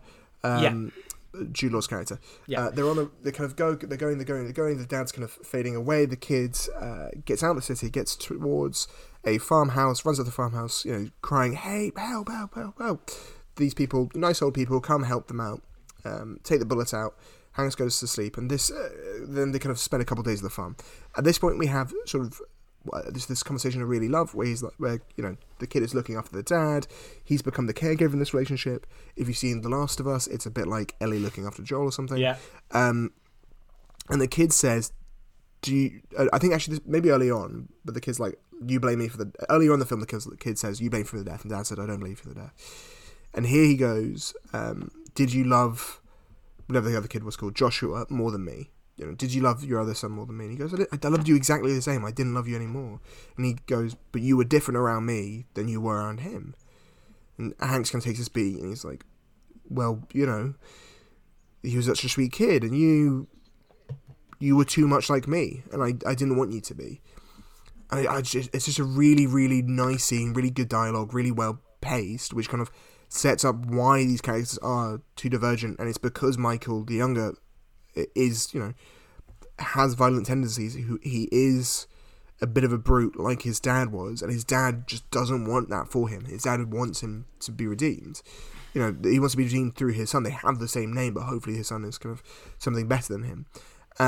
They then leave the house. They decide that it's time to go. Before they leave, he finds some ledgers that show that Connor, John Rooney's son, or Daniel Craig, has been embezzling funds from John Rooney this entire time. Yeah. So he finally he has his evidence. So he's like, cool, I've got my evidence. I'm going to take that to John Rooney. He leaves the family. I think he gives them some money that they've stolen from banks. Thus, you know, encircling them in a life of crime for the rest of their days. They have blood money on their hands, and this family is this family is ruined for the rest of their days. It's also this point that they kind of set up. He kind of asks, like, do you guys have any kids? And they say, no, we met too late in life, so we know that they're childless. And what's going to happen? So yeah. Anyway, so we kind of cut to church. John Rooney's in church. He's taking communion because he shouldn't be, but he's looking for some redemption. And he sits back down, and behind him is, you know, a beshriveled Tom Hanks. Hanks goes, all right, you downstairs. Oh yeah, we should say through this film, Tom Hanks has very much lost his moustache. He's grown a scraggly little stubbly beard. There are points where, like, when he's got the moustache, I'm like, oh yeah, okay, cool. There's Tom Hanks looking 1920s, and then when he's got like the beard on, I'm like, this is just fucking Tom Hanks in any other goddamn movie. Oh yeah, he stops looking 1920s very quickly in this film. So, they meet in like the crypt or something. It's kind of creepy. Pretty much, or just like the basement. It's kind of weird. And when he's there, Tom Hanks goes, look, I have proof that his son's stealing from you. And the dad's like, so. And he's like, well, I'm going to go kill him. And I was like, you're going to expect me to give you the keys to my son? And there's, again, I keep on saying this, but there's a really brilliant bit of dialogue where he goes, there are only murderers in this room. You knew, and which I just, so good. And he kind of says, you knew this was the life when you took the life. You should just leave. You can get out of this. We're not going to follow you. You can just go, but I am not going to give you my son and allow you to murder my son. Which is, you know, like, fair enough. Fair enough. And he kind of says, look, I don't want to, if you leave here now, I'm going to lose a son. And it's just, again, the brilliant dynamic, it's the crux of it really, where we kind of see that, you know, the surrogate son is asking to kill the actual son. And there's a lot of father and son stuff. There are basically no women in this film whatsoever. Nope. And Tom Hanks goes, well, I'm going to do what I got to do. And so then, I guess you do. Then we get probably one of the visually best sequences in this film, which is later one night. John Rooney is leaving somewhere in the rain with a bunch of bodyguards. And then the score, which we haven't really talked about the music, but the music in this film is great. It's a really good score. Who's I can't remember, but the guy who it's his longtime composer. I want to say it's Thomas Newman. I think it's. Yeah, it's Thomas Newman. Yeah, Thomas Newman. Really composer who's got a very long storied career, and he equally is great in this. Same with the cinematographer. The cinematographer ends up winning best cinematography for this, posthumously actually. I think this was his last film, but the cinematography is also fantastic in this, and this scene shows both of those things. So we have the score swelling to a climax as we have no sound. It's chucking it down with rain, and we see a Tommy gun from the darkness. Well, not a Tommy gun. You could a machine gun of some sort, and it's the 1920s. I don't think it's a Tommy gun, is it? It is. Yeah. It is a Tommy gun, but you don't know this because it's in the darkness. They're coming up to the car. The driver, he kind of taps on the window. Not Newman does. Rooney does. The driver kind of falls down. He's been shot. They look over. They see this Tommy gun in the dark, and just again in silence. All we have is the music. You see these shots, and these people start to be mowed down. They are shot one by one by one by one. While Paul Newman is still facing away. He doesn't turn around. He knows who this is. He knows what's happening. After all the bodyguards have been shot down, again, this is just a visually stunning with the rain, as we've said, the water representing death, huge thing in this film. As the rain is coming down, we then see Tom Hanks start to walk towards the car. And he moves out of the darkness. Around. He says something along the lines of, I can't remember the exact line. It's something like, at least I wanted it to be you. Yeah. I'm glad it was you. I'm glad it was you. Yeah. And so then a clearly very conflicted Hanks then shoots. Yeah, he's kind of crying while he does it. Yeah, and unloads a clip into this guy. We don't see the gore, but we hear the gunshot for the first time. We didn't hear the gunshot in any of the earlier murders, but this time we hear the gunshot for the first time. Yeah. Although Ellen did make the comment, bit unnecessary to load like a whole clip in him. No, yeah, everyone else gets like 1 or 2 bullets. This guy has he's just riddled with bullets. Yeah. And then at this point, I think he then phones up Tucci's character, and Tucci says, "Look, Capone will give you up." Connor, as long as that's the end. We'll give you up Connor as long as this is done after this. As long as after this is done. He goes, sure. Yep. And then he goes upstairs. We get another visually great sequence of him walking through the hotel. He walks through. All the guards just let him through. It's the same hotel where he met Stanley Tucci before. So clearly Al Capone is protecting Connor at this point. He walks into the bathroom. We just see him shoot off screen. He walks back out, and then we see the door swing open, which has a mirror on it, and that reveals Daniel Craig dead. And actually, this is probably visually stunning. Yeah, it's also one of the only times in the film where we really get a bit of gore. It is graphic. Yeah, you see the gunshot splatter on the wall. So we see the splatter. In my memory, you don't see brain, but it looks gory. Yes. No, it is. He walks out. They kind of at this point he thinks he's done. That's great. So he and his son drive get his car. Yeah. Before he left, he had left his son a letter. The son had read the letter. Son's really happy his dad's back. They're on the road to perdition. But actually, before that, we get probably my favourite shot of the film, which is him coming back. We're framed with the son sat in a doorway on the bed as half of the screen, and the other half of the screen is the hallway from where you would come up the stairs, walk around, and walk into the bedroom. Yeah. So we have that isolated shot of the son. Yeah. And if you like that shot, the shot is quite Japanese. There are like Kurosawa films have that. Even all the way through the film, there are lots of doors are a motif, and the idea of the kind of framing people in this sort of way is very much a thing which happens in some Kurosawa films and things like that, and it actually happens in kind of theatre too. Of this the antechamber behind being where things happen. And so brilliant shot. They hug. They go on the road to perdition. Yep. And so they end up at a beach house in perdition, which is clearly his sister's house. It's weirdly idyllic. There's a dog that runs out onto the beach. It's all. I think. Yeah, and we're sort of meant to be set up. Hanks, earlier on they talk about the dog. He says, "You remember the place?" The kid goes, "There's a dog," and he goes to the kid's I knew there was a dog. I told you.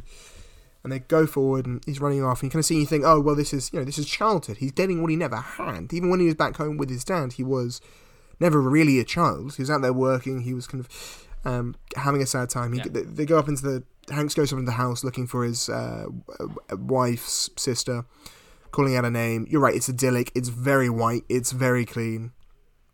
He's looking out at his son. Well, the son's out on the beach, and then, and again we get as you said, the last 2 deaths are the only gory ones. We get some actual gore here. Tom Hanks has been shot by a disfigured Jude Law, who's finally come back to him, and then he starts to set up the camera to take the photo of him, and he's smile, because this guy's a creepy fucking cunt. Again, Hanks is not even dead at this point. He's just slowly dying out. Jude Law's, the side of his face is just stitched up from all this glass having been removed from it. It is gross. He's setting up for it. We hear the click of a hammer of a gun. He turns around. Yeah.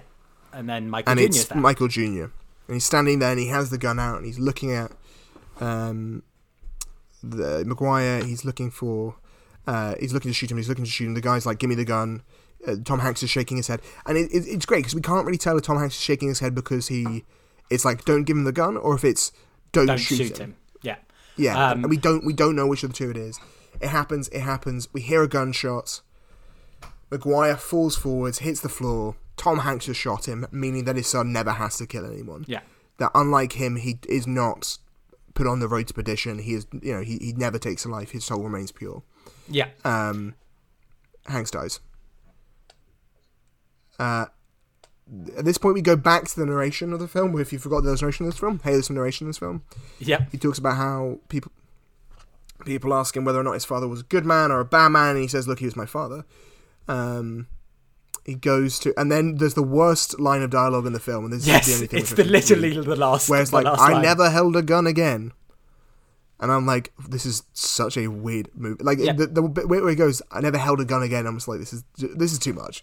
Yeah, I know. What's the actual last line? I can't remember, but there's some really cheesy last line. But I think the main issue with this last narration, which Ellen pointed out, is that it's the kid's voice.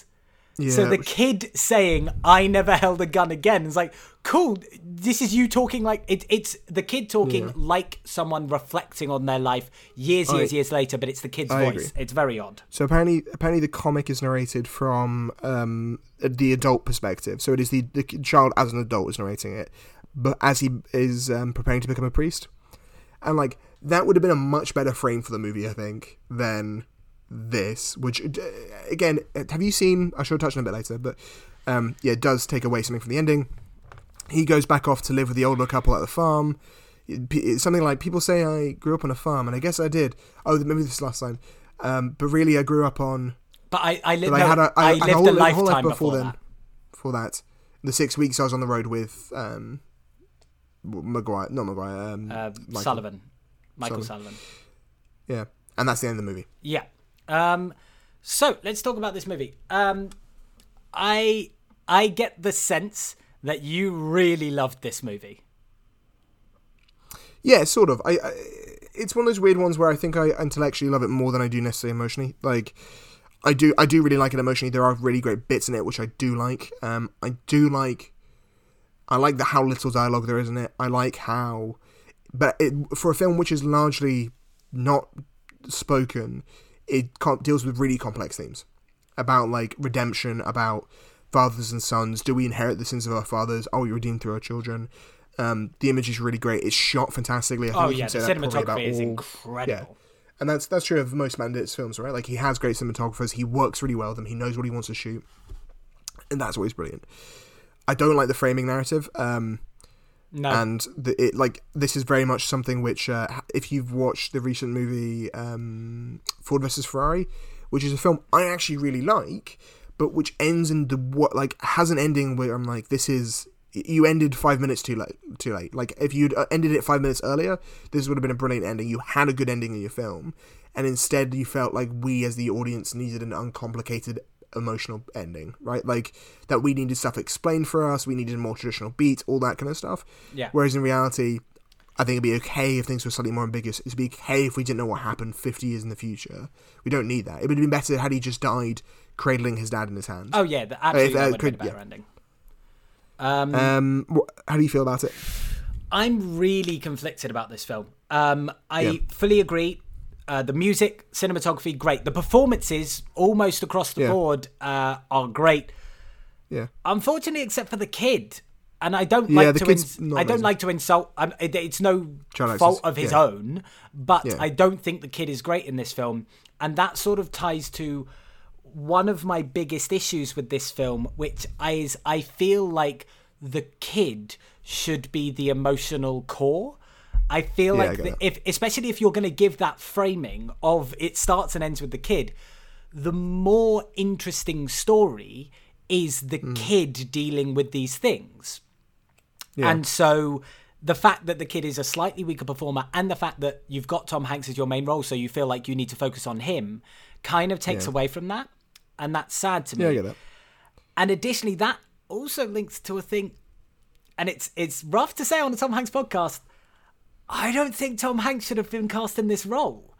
Yeah, Liz said this too, actually. She said the exact same thing. I'll explain why. And it sort of ties into something you've said. So you got that, something which a really good observation, that idea of these two lives that he leads, that he wants to keep them separate. Yeah. He wants to be the father, and he wants to be to have that separate life of being this violent monster. And Tom Hanks, obviously, fantastic at that father role. We've seen him play that before. He's incredible at it, and he hits those emotional beats well. But I don't believe him at all as like this violent monster. And so he's not naturally an intimidating man.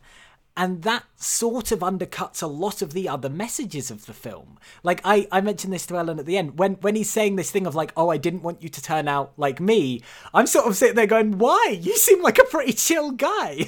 Like, you don't get this. Like, this film would be a lot more powerful if you get that idea of, he is a ruthless monster. Like, he is a killer.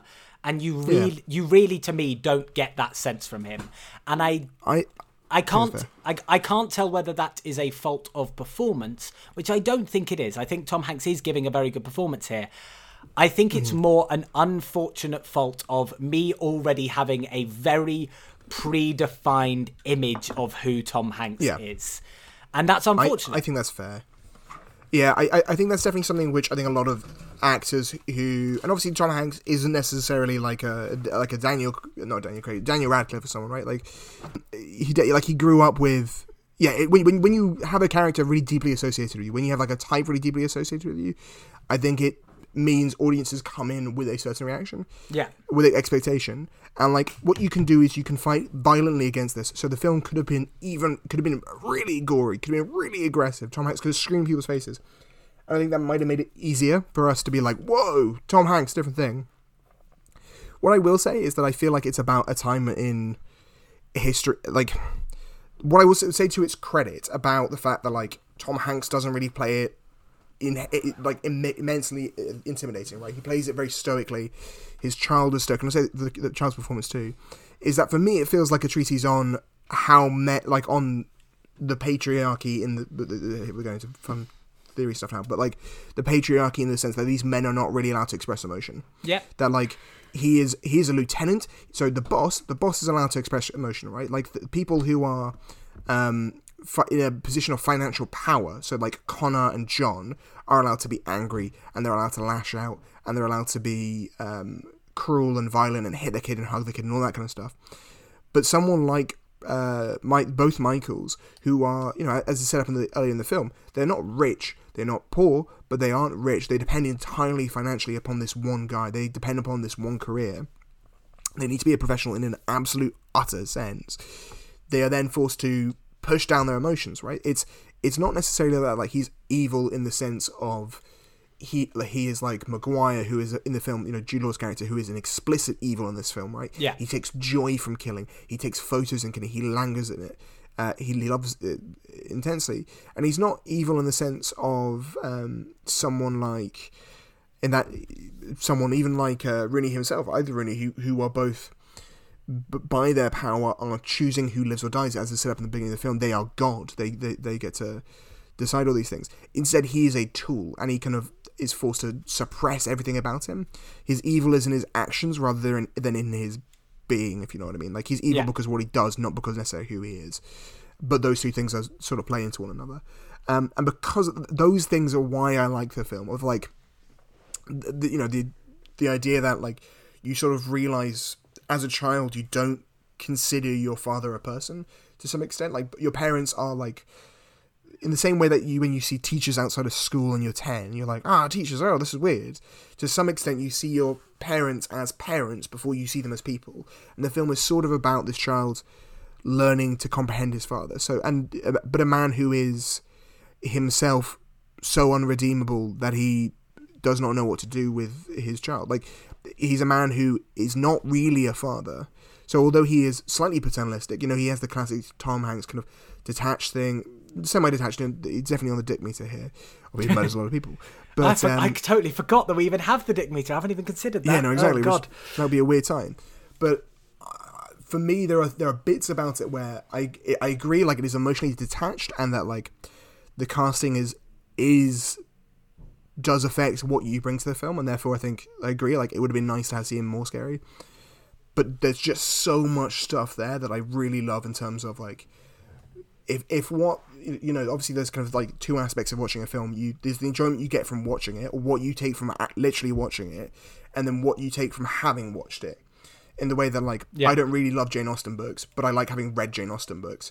And this film is one which I like watching, but I really like having watched, because it makes me think about stuff for the rest of the day. You know, it's a film where, a bit like Parasite, actually, where Parasite is it's definitely better than this film, but is a film which, when you watch it, it is enjoyable, and then it is really enjoyable thinking about it later on. And because it hits those two parts, it's great. I think this film hits one of those two things really well, and one okay.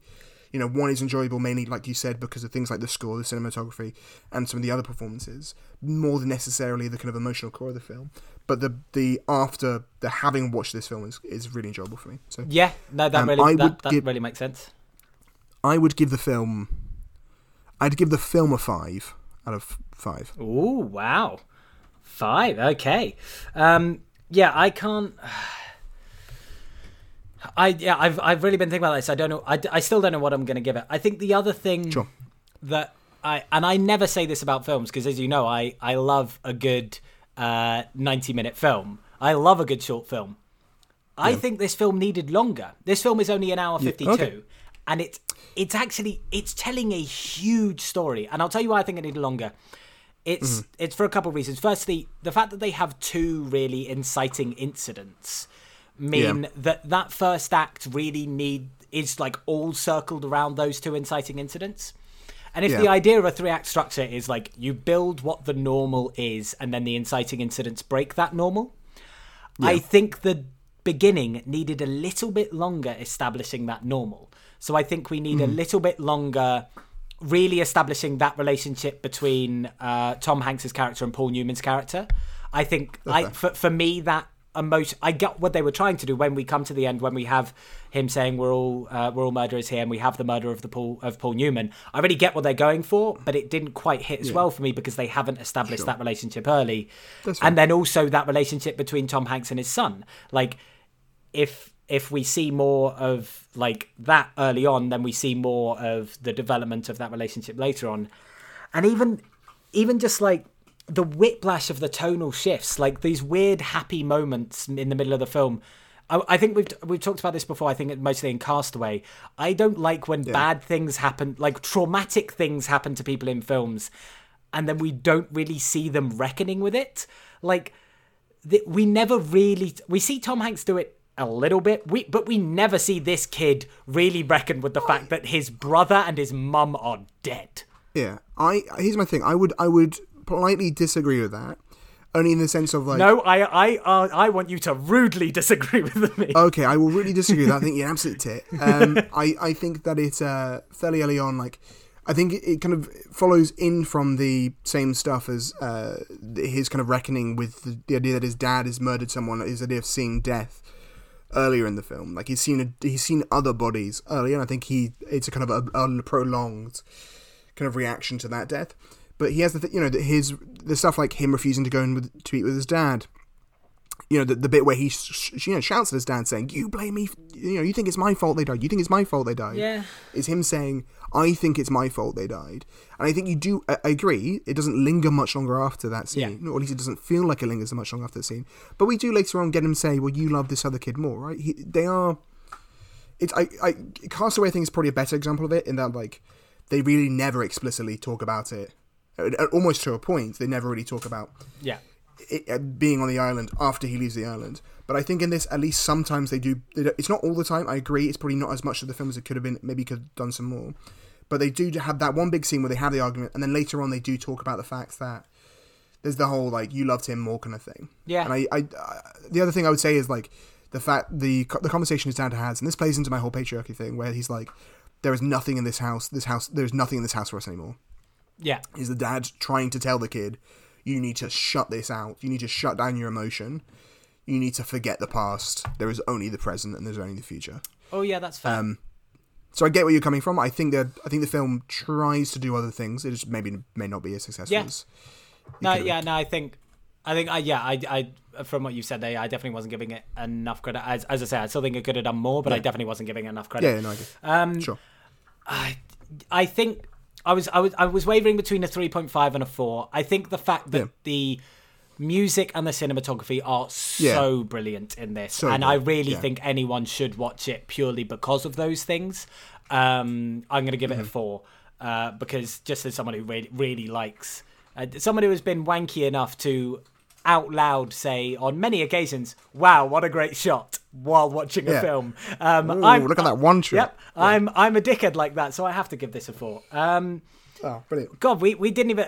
for anyone, new listeners, we obviously rate these films out of 5. We then rate Tom Hanks' performance out of 5. We then rate the Tom Hanks dick meter out of 5. How much of a dick is Tom Hanks in this film? And then we decide whether it goes on a Hanks bank. So those are our 2 ratings of the film. Tom Hanks, well, this is such a long podcast, so we'll rush through the rest of the ratings, and we've said enough about this film. But I think we've set everything up. So for me, at least for the Tom Hanks performance, I think it's a 4. I think it's a really good performance. I don't think it's an amazing performance. I think there are better performances in the film. I think Paul Newman gives a much better performance. I think other people give weirder performances. I think Tom Hanks is like... I was thinking about this. He's sort of like very much a blank slate in this film. He is like, you project onto him what you want to project onto him. It's like the I think it's the Kuleshov effect. I can't remember what it's called. Kuleshov effect. But like, he is a cipher for you to decide what you think on him, rather than he gives an awful lot. Like it's unlike a normal Hanks performance, which is normally him giving a lot more. Here he is giving very little. Yeah. But I think so I think 4. I think it's a good performance. I think I'd agree. I also give him 4. I can't detract from his performance just because I don't think he should have been cast in it. I think having been cast in it, he's done very well in it. I agree. Paul Newman got nominated for a bunch of awards for this. Unsurprisingly, he got nominated. The film was nominated for 5 Academy Awards. Wow. Won for best cinematography. And then I think Jude Law. I think Jude Law's brilliant in this. He's really only in 3 scenes, but I think he does really, really well. I think he does very well, yeah. Especially considering he's super young. I think he was like 26 at the time. He doesn't look 26 because he's balding. No. No, he does really, really well. I think Daniel Craig's kind of shit in this film. I think Daniel Craig is like a weird actor in general. Like I love him to bits and like a load of stuff. Like Layer Cake is great, but I think he is like a interestingly weird actor. Yeah. And then the Tom Hanks dick meter. I'll go first because I'm always interested to hear your dick meter on characters who are murderers. So I think while he is a murderer, I think you have to take the context in which he is a murderer, in that he is growing up both in Depression-era United States in the 20s. He is an orphan who was adopted by a mob boss, essentially. Not formally adopted, but, raised by a mob boss. So in that context, like, he's doing pretty well. So I'm gonna give him a 3 because he is still a murderer. Like, you can't really get away with that, but in the context of murderers, everyone are murderers here, like Paul Newman says. He's probably one of the better ones. It's what I find interesting is, and I had this conversation, like pretty much this exact same conversation. This is what I meant, but I was like, I like having seen the film. Where I was kind of like, what is the efficacy of? I think it brings up stuff like, what is the efficacy of killing people? Like, is it okay to kill bad? Like, he's killing people who are doing bad things, I guess, but he's also doing it for a bad reason. It's mentioned early on he might have been a war hero. He may have fought in the First World War. So it's someone who is trained to kill in war, who continues to kill. Is obviously wrong. Murder is unethical, but at the same time, you're right. To what degree is he? Does that make him unethical on the sliding scale of this film? And I think that's a more interesting one. He doesn't torture people, so clearly he's not a 6. That's the main thing. Torture's the big no-no for me. I obviously dislike murder too. Well, when they're... What would you define when they're interrogating the man early on in the film? It's not necessarily torture, but he's tied up. The guy after the wake. I wouldn't count that as... he's not tied up, I think. He's just sitting on a chair. Oh, is he just sitting on a chair? Okay, fair enough. I think he's just sitting on a chair, and then I think that's an it's... Oh, yes, he has to be sitting on the chair because he falls out of the chair when he gets shot. Yeah. I think it's not... I would call that not torture if just because I think the intent going in there was just to have a threatening conversation with him rather than to, like... start breaking his nose. I'm going to be taking you to Geneva next week, and we're going to have your defence of what is and isn't torture. Quite right. I think I am obliged, I think, to give him a 5. If just because I think because the film wants you to think that he's a 5. I don't think the film actually makes him a 5. But there's, and again, in the brilliant scene with him and Paul Newman in the basement, where Paul Newman goes, none of us are going to heaven. Yeah. That's the only thing we can be certain of, is we're going to hell. And the film suggests there maybe is some sense of being redeemed by the way you treat your parents, by the way you treat your children, by the way your children live, especially as the child has the same name as him. He is his father's redemption. But he is not redeemed. He is unredeemed, and only through his time will he maybe be better. Oh yeah, long time. So with that, I would give him a 5. He murders way too many people, and doesn't really care about it. Well, how many people does he murder in this film? Probably around 9. Oh God, I think it's nuts. No, because he murders at least 9 in the one scene where he mows down Paul Newman. So. Yeah, fair enough. He's in double digits in this film. He's in double digits. Is this the highest body count? Like, because we don't see in the war films we've seen him in, I don't think we see him expressly murdering anyone. No. This might be the highest body count we've seen. Unless, does he kill a lot of people in Dragnet? I can't really remember. Oh, well, he tortures a lot of people in Dragnet. Can I just say, what I would really recommend is watching this film in conjunction, maybe like the same week as watching The Irishman, because I think they deal on a lot of similar themes, being a hitman for the mob, your role in the mob. But whereas in this, the guy seeks for some redemption, whether or not he finds it is questionable. In The Irishman, he seeks no redemption and is therefore isolated from his children. If his children are the future, then in The Irishman, Frank's kids look at on him with disgust. But here, as a man who chose, instead of bowing to the mob, to fight it, maybe get some redemption. Maybe he's a 4 on the dick meter. I'll give him a 4 on the dick meter. You're going to be a 4? Okay, and we'll adjust that in our comprehensive spreadsheet. Cool. And then, is this going in your Hanks bank? You know what? I'm not sure if it's just I haven't done one of these in a long time. Maybe I'm getting soft. Yeah, it's going to go in my Hanks bank. I think it's worth a watch for anyone, and I think it's a very different Hanks film. So I like it as both as a Sam Mendes, like a good movie, and also as let's have a look at the breadth of Tom Hanks' performance. I think it's good. Yeah, I've been wavering between not putting it in and putting it in. I think I've been looking back on our spreadsheet and looking at some of the other things in my Hanks bank. Joe versus the Volcano is in there. Happy Days in there. Polar Express is in there. I think can I really, if say I were to meet Sam Mendes and I were to tell him that I put Joe versus the Volcano in my Hanks bank and not Road to Perdition, I think that would be very unfair of me. So I think I do have to put Road to Perdition in my Hanks bank. As I say, I think anyone should watch this film, even though we spoiled the whole fucking thing, because it's a visually and sonically great film. Yeah. But everyone should be watching every film before they listen to the podcast. Of course, you should be watching along with us, going on this Tom Hanks journey. What should people watch next week then, Jamie? Next week you should watch Catch Me If You Can, which is very exciting. I've seen that before, but I haven't watched it for a very long time. It's also going to be our year anniversary of the podcast, which is terrifying and exciting.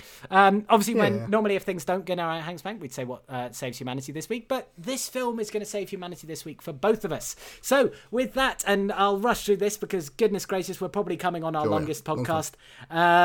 You can follow us at Hanksbank Pod. You can follow me at Jamie P. Loxon. You follow Al and follow his unemployed job search story on Al at Al_sees_stuff.